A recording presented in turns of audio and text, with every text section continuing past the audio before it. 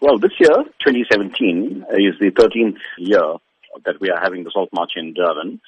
And it's quite exciting because it's on the beachfront and the weather's been perfect, as you know, of recent. So we're expecting a lot of people to come along.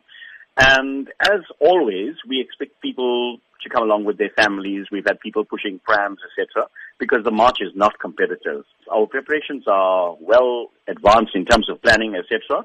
We've got permission from the city. We've got Metro Police on duty. And of course, the route is from the amphitheater to Shaka and back. Now, this also makes it easier for those people who could not walk the 19 kms that we used to do before to come in and take part in a walk that's shorter, but also on an enjoyable route, which is along the scenic beachfront, and to meet like-minded people who come from different backgrounds, races, religions, and who believe in peace and nonviolence. Today there's widespread concern about violence, be it the levels of crime in South Africa, violence within the home environment, and also violence in schools.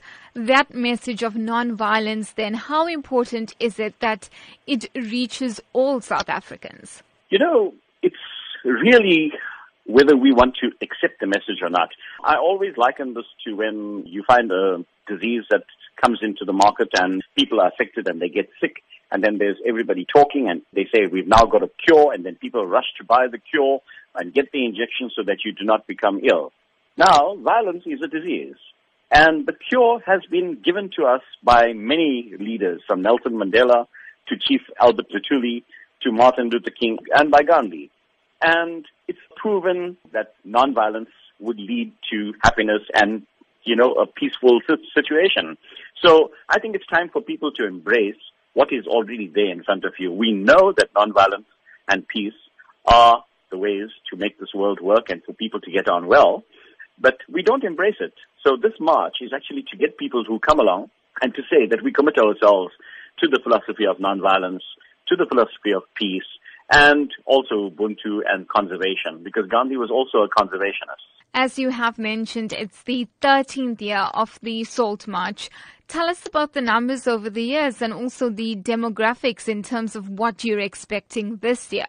We have a core group of 1,000 people that always pitch up, and so we're looking forward to getting that group again. Over the years, we've seen the numbers change and grow slightly, but we've also seen the people change.